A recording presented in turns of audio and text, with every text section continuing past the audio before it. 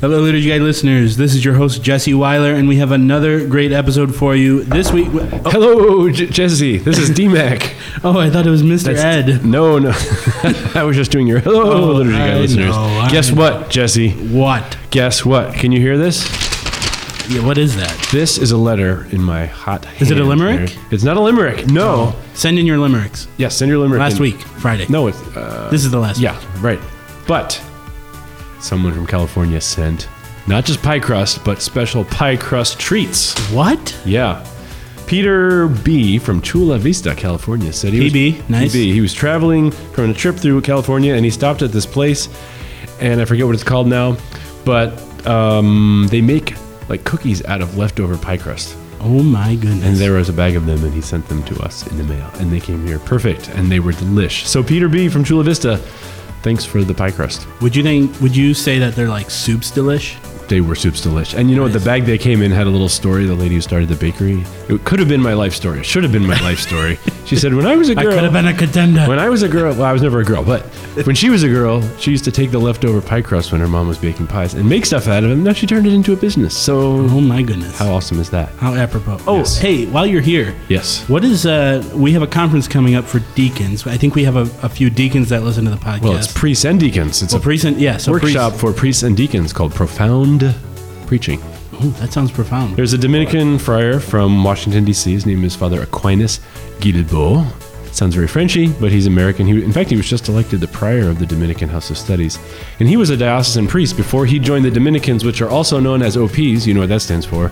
Order of Preachers. Order of Preachers. So this is a guy who knows preaching. He also understands what it's like to be a diocesan priest, work in a parish. So he'll be talking about something he called wisdom from the cloister, meaning what are all the things that contemplatives get to think about that maybe busy priests and deacons don't get a chance, and he'll be doing that workshop on preaching. And what day is it? Friday, November 10th. And you can come. We have rooms for you to stay in, so you can stay overnight on Thursday and then stay for the conference. If you need to stay on Friday night, you can do that as well. But really well attended by priests and deacons, and a great way to build your chops in preaching. How do people register for this? They can go to liturgicalinstitute.org and go to our conferences and register there. Man, I wish I were a priest or a deacon. Okay, then I could go to this thing. Yeah, right. Well, you will be there for a little bit, right? Yeah, I'll say hello. Also, we should talk about what we're talking about this podcast episode. Oh, is there a podcast coming after this? Okay, good. Yeah, I mean, this is the fun stuff, but then we got to get to the work. We got to get to the work. So we're talking about the, Magnum Principium? What is it? Yes, Magnum Principium from Principium. Pope Francis, a recent motu proprio that caused a stir of about 5 minutes. But nonetheless, it is worth talking about. What did he actually do? So, all of that and more on this episode 10 of Season 2 of the Liturgy Guys. Enjoy. I'm going to talk to you today about the Mass. The liturgy is what enculturates the gospel for us. What are you, some kind of altar boy? And it enculturates it into our day-to-day life, our day-to-day existence. It's pretty dang exciting, huh? We're called not to some crapshoot called life, but to an adventure in fidelity that beckons us to cast out to the deep. The Liturgical Institute is proud to present the Liturgy Guys.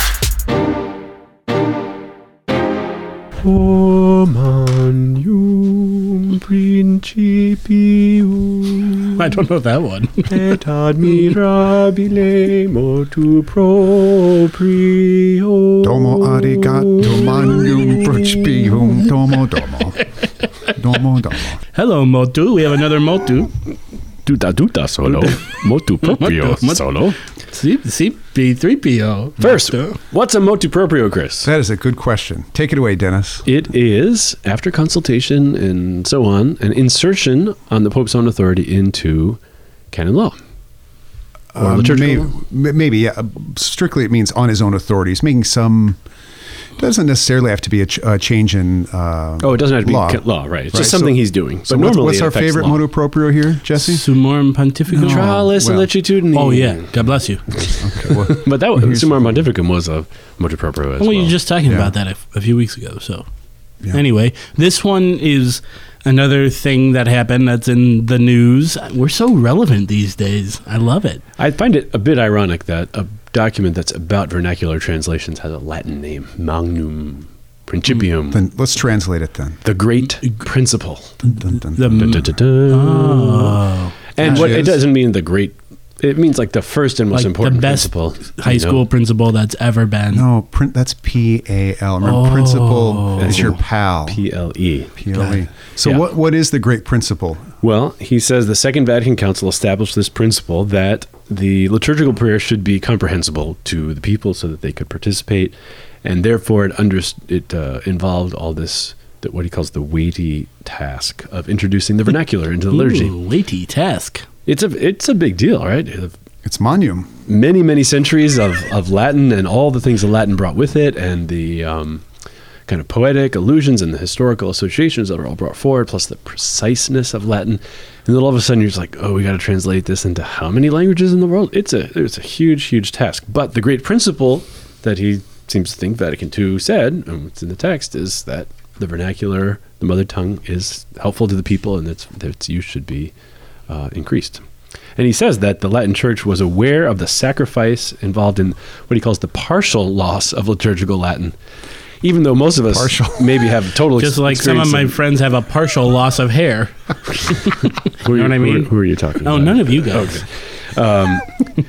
We still can have a creed or a Agnus Dei or something in Latin, so it's not gone forever, and the council text never really envisioned it being gone.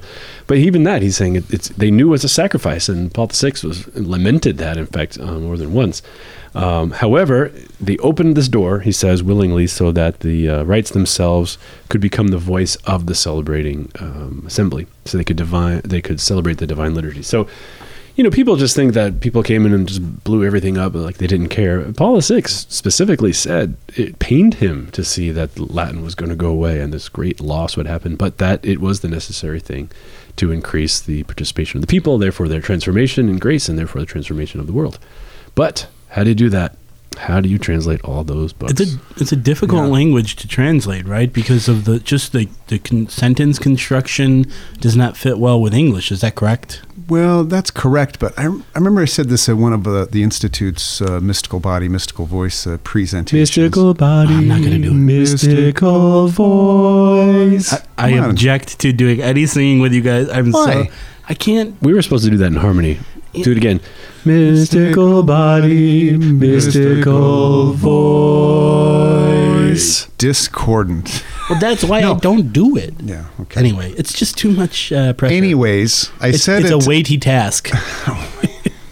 I said Mystical body, mystical voice. That's the Andrew Lloyd Webber version of it. All right, what did you say? that we're making this point that it took the church many years to come to understand how to translate the Latin into the vernacular for the liturgy. And somebody objected, said, "What do you mean? We've been translating Latin forever." I mean, but the point was, it's not like the translators didn't know how to work the third declension, neuter, I stem, noun, construction. I mean, they knew the mechanics of it. I don't know anything you just said, but That's go right. ahead. Okay, because you're not a Latin translator. You I'm not can either. neuter your declension and all you want, but What Don't we neuter my meant was, declension. it's not simply a matter of how do we translate this from Latin into English, but how do you do it in a way? In fact, he says that it's going to be elegant and profound.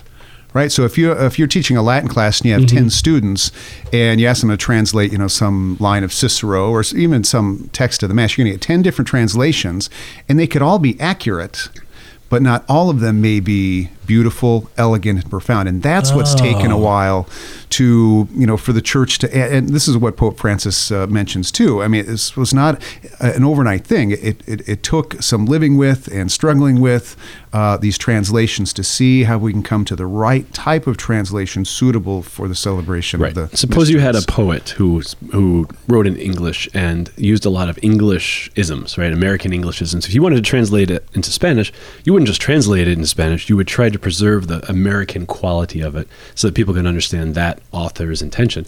So, when you translate something into modern English, do you want it to be modern English, or do you want it to be understandable English for the modern ear that nonetheless brings the Latinity or the Latinness of the Latin Church with it?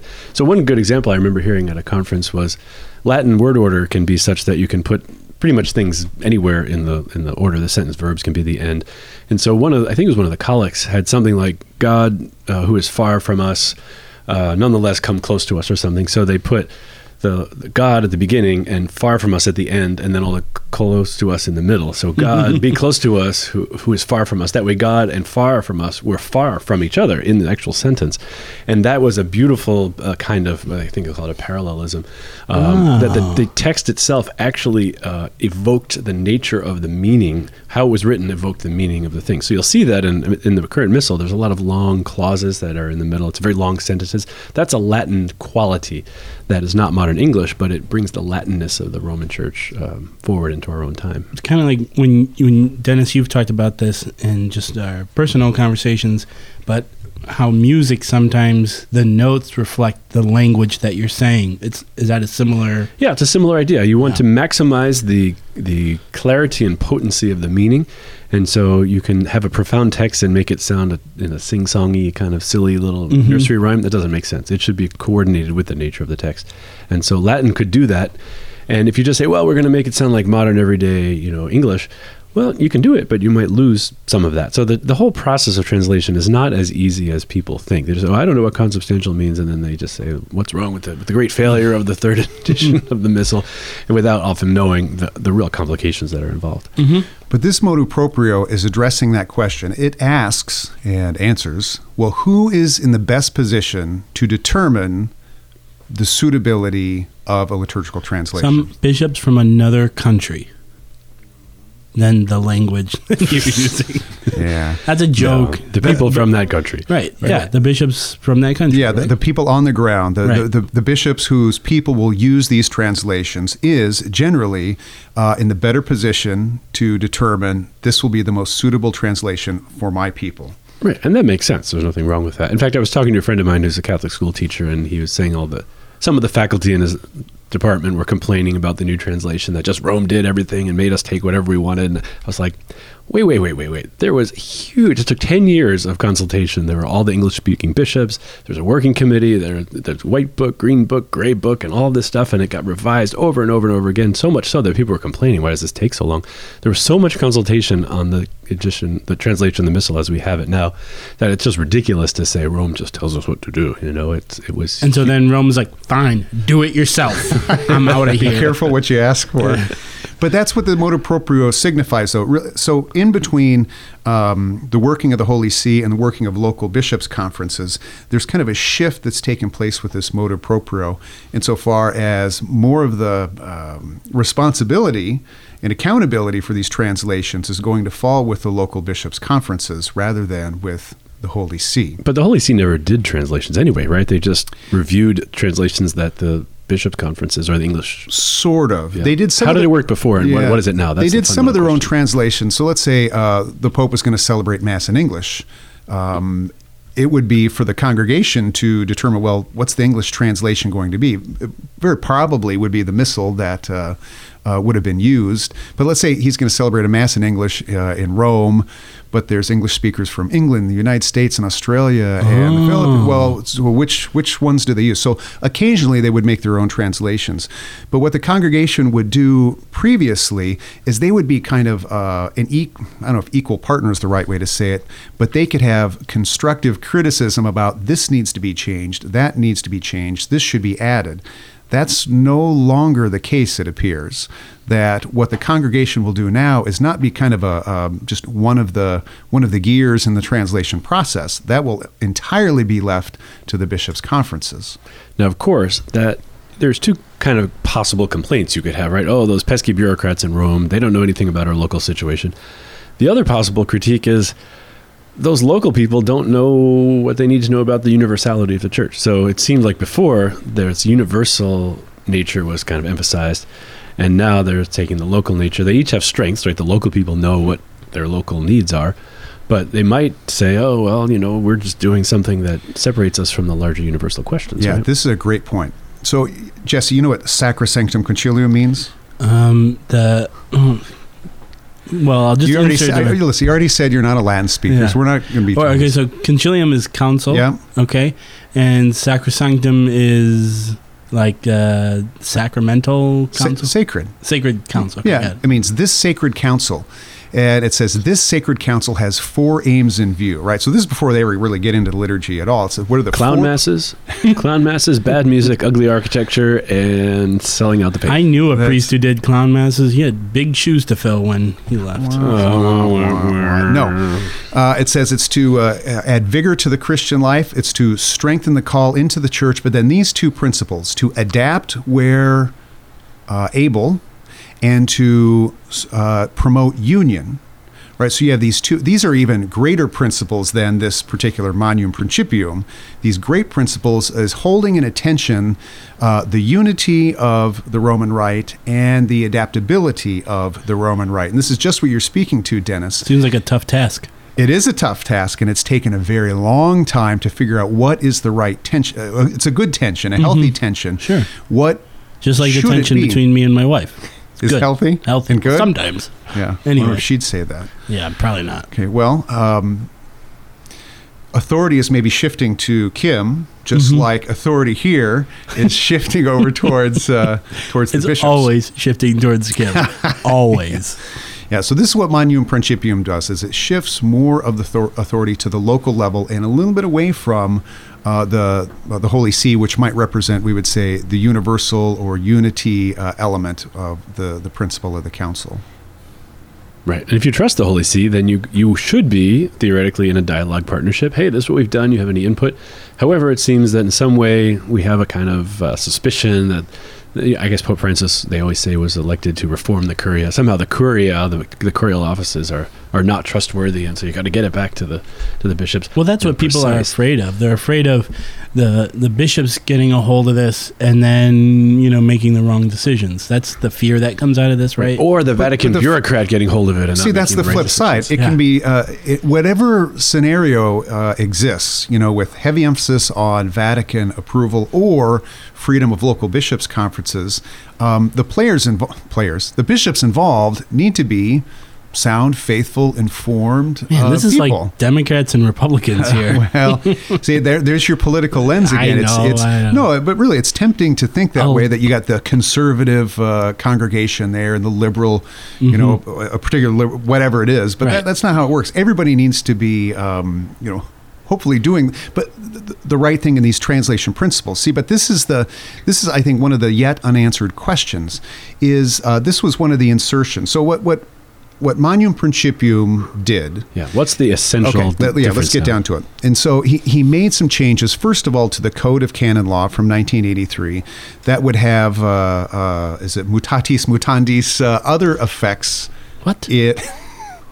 By that same rationale, it would change Liturgiam Authenticam and some other legislation that's, strictly speaking, outside of the Code of Canon Law. Okay, these are what the changes are. Okay, so this is, if you're following along at home, this is Canon. You lost me at mutatis. I'm following along right here. Thanks. This is Canon 838, and there's 3 different paragraphs in Canon 838. The first one doesn't have any change, but this is what the second one says. It is for the Apostolic See to order the sacred liturgy of the Universal Church, publish liturgical books, recognize adaptations. That's the key words here. Recognize adaptations approved by the local bishops' conferences, and to exercise vigilance that liturgical regulations are observed faithfully everywhere. All right, so what's a liturgical adaptation?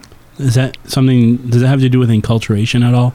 It In does. some ways, yeah. Okay. It's a local change that is necessary for some conventional sign usually. So we have an adaptation in the U.S. permission to kneel at the Eucharistic prayer, for instance. Yeah, good. That's an adaptation. That's not a change of the missal, really. It's just Well, it is a change to the missal, right? So you've got, say, the Latin typical edition wouldn't say that, but we've adapted that missal locally. Right. Okay, or the marriage rite that was recently promulgated. We have what's called the lasso and the veiling of the bride. Those are not in the typical normative editions, but rather they're adaptations. All right. So those types of ritual adaptations require a recognition, a recognitio. And what a recognitio is that the Holy See takes a very involved hand in giving its recognition. Okay, it's a partner in the discussion of how this will happen. Okay, it's very active. Now, up to this point, translations fell under that. right? So if you're going to translate from Latin into Tagalog or God whatever bless it you. is, okay, English, the Holy See, the congregation would have that type of intimate involvement and authority in the process. Okay, that's changed, and this is in the third paragraph. It says, it pertains to local bishops' conferences to faithfully prepare versions of the liturgical books in the vernacular languages, suitably accommodated within defined limits, and to approve and publish the liturgical books for which they are responsible after the confirmation of the Apostolic See. And this is the other key word. If the first one was recognition or recognitio, this one is confirmation or confirmatio. Now that's a little bit different. Whereas the recognitio had a real active involvement by the Holy See, the confirmation is more of it's kind of comes at the end. The Holy See looks at it, hasn't been really giving any input along the way, and determines that the decisions that the local bishops' conference made is confirmed. What did they do if it's not confirmed? Who translated this motu into English? Because I want to know if they use the right words. Okay, and so this is the third key point, is basically that question. So this is in addition to this same paragraph, that the Episcopal conferences are to faithfully prepare, which is a split infinitive, which I don't think is a good... To boldly go where no one has gone Okay, before. so fideliter is the word in there. So it specifies now that these translations are to be done faithfully, and presumably according to the principles that were in Liturgiam Authenticam. But Dennis rightly asks, who determines whether the translation is in fact faithful? And if they decide that it isn't, what happens then? Mm-hmm. Yeah, I think there's still a lot of unanswered questions about the practicalities of how this is going to work, right? So, yeah, if... I think how this works is a bishops' conference votes, and if they get 2/3 of the votes that approve it, it's sent every time. Chris, the cough is back. It's sent over to Rome. But what if, a third of the bishops don't think it's faithful, and they petition Rome and they say, hey, this isn't a faithful translation? Or maybe even if it were unanimous and the Holy See gets it and says, this isn't, pro multis doesn't mean for all, at least on the face of it, and with your and also with you, doesn't translate et cum spiritu tuo. Is that fideliter? Is that faithful? Well, what happens then? Seems like it still relies on a Vatican bureaucrat at some level. Wouldn't it be better to have the input earlier rather than later? Yeah, I know there's an actual change in the language here, but you still need the Vatican's input and interaction. But it's much, much, much less. And later in the process. And much later, right. So they're just reorganizing that department of things, right? Where it's... maybe, I'm trying to think of a good analogy here. Dennis, you read student theses, right? Mm-hmm. Thesis projects. Now, some students come to you at every step along the way. Dr. McNamara, would you please look at this, review that, give me your thoughts on this? Read chapter 1 before I start chapter 2, and that's helpful to them. And some students come to you saying, Dr. McNamara, for me to graduate in May, I need to have this approved. Can you, I know you haven't seen it yet, but could you have a look at it this week? All right.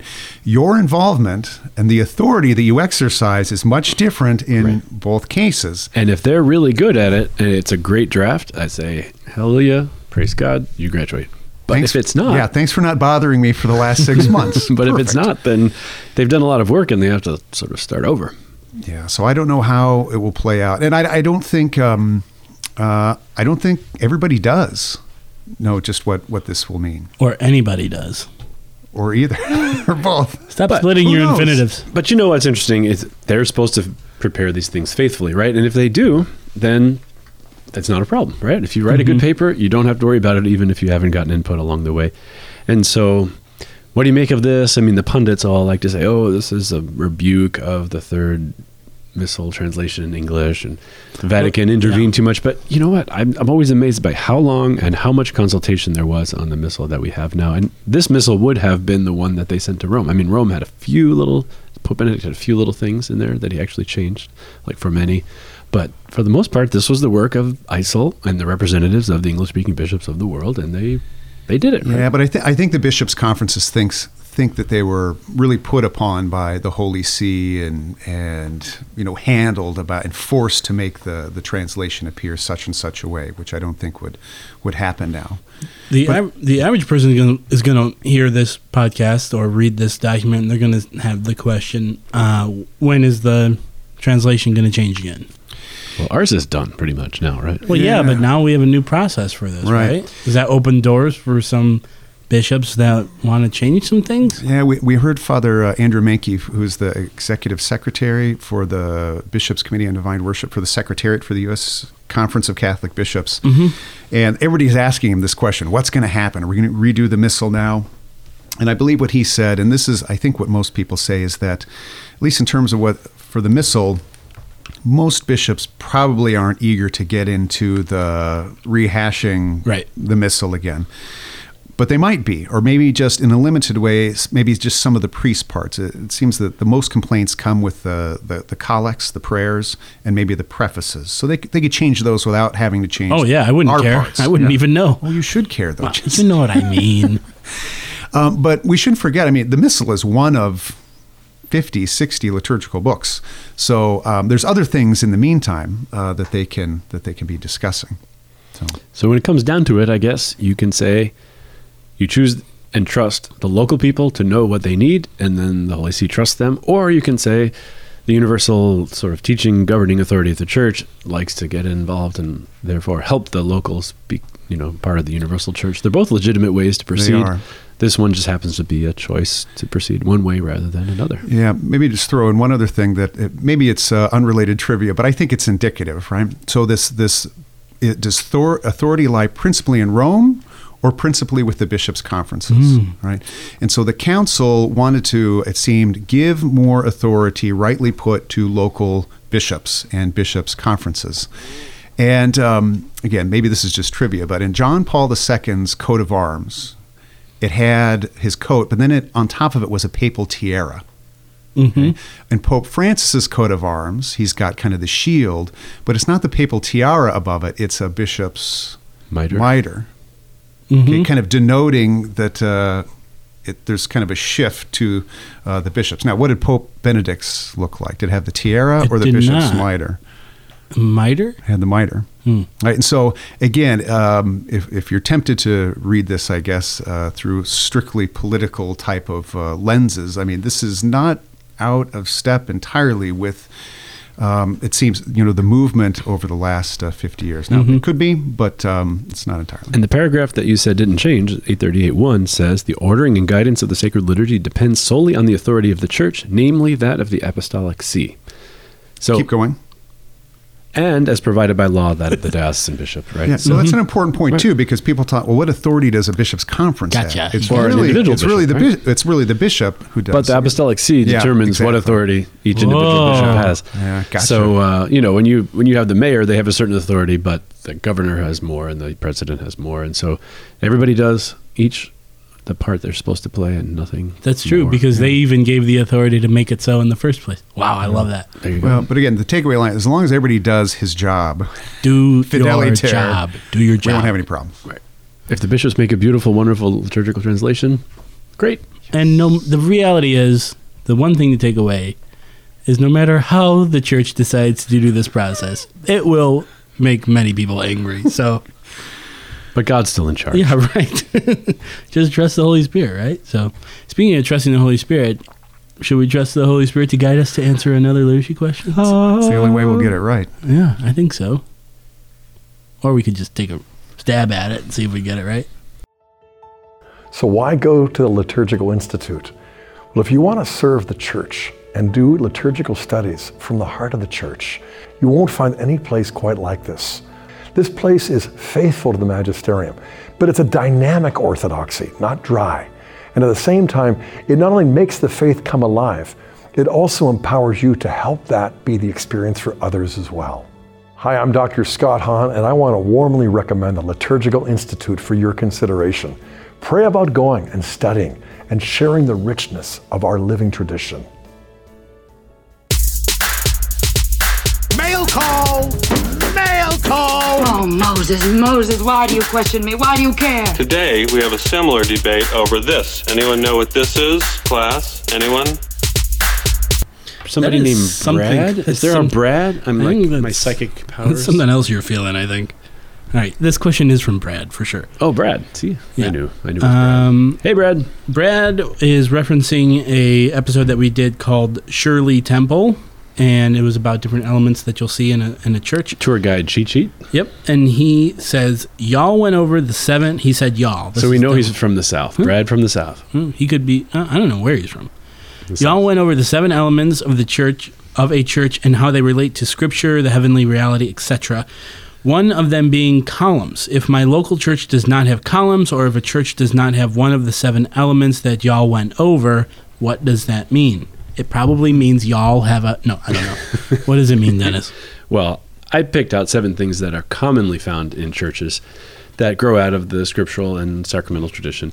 It doesn't mean every church has to have every one of those things, but if it does, it's just a higher participation in significant things. So you can have a church with no columns at all, and it still be a credible church. You can still think of the church as made of many parts or assembled from living stones. It's going to be made of bricks or stones or steel or tiles or wooden beams or whatever. All those members can represent the mystical body assembled. Columns are just a particularly good way to do that because they have all the acquired meanings and the different types and the notion of columns as pillars of the church. But you don't have to have them. It's just an extra good, fuller participation. It's sort of like baptism. You can get baptized with 3 drops of water on the forehead, or you can get dunked in 10,000 gallons and held down until you can't breathe and think you're going to die, and then you rise again, gasping for life and all that. So you can have a fullness of expression. And hey, is my kid supposed to almost die? I wouldn't do that to anybody under the age of reason, certainly. But you can have a fullness of expression or a kind of minimum necessity. They're both legit. They're both licit, but one has a fuller expression. So it's not that the church is bad. It just means that it's not as full as it might be otherwise. It's just not good. No, it's not as good as it could be. Well, there's always a proper time and a place. So if you have a monastic chapel for monks who take extreme vows of simplicity, they might not have columns. Mm-hmm. And you can do certain things too, where you can take out the column and just have the capital. Sometimes you see that on the walls. There's kind of clever usage of things like that. So there's fittingness, and depends if it needs it or if it doesn't. But it doesn't have to have all of them. Just the more it has, the more you have to encounter. But sometimes it's okay not to have one of the elements we talked about was an altar. It should have an altar. Well, an altar is the church building exists for the altar, not the altar for the church. So you definitely need the altar. You need Christ standing amidst his people. Nice. All right. Was Brad? Sorry, I forgot your name, Brad. Brad, I hope that answers your question. And if you have a question for the Liturgy Guys, you can email us at questions@liturgyguys.com. Thank you, and God bless. Good job, Chris. You're so good. I just wanted to make sure people thought that you were here. I'm here. Prove it. The Liturgy Guys is produced by the Liturgical Institute. If you like what you've heard today, like us on Facebook and follow us on Twitter. And be sure to check out liturgicalinstitute.org to discover more about our degree programs, public events, and publications. Refresh your soul and renew the church at what Bishop Robert Barron calls one of the very best places in the country to receive formation in the Catholic liturgical tradition.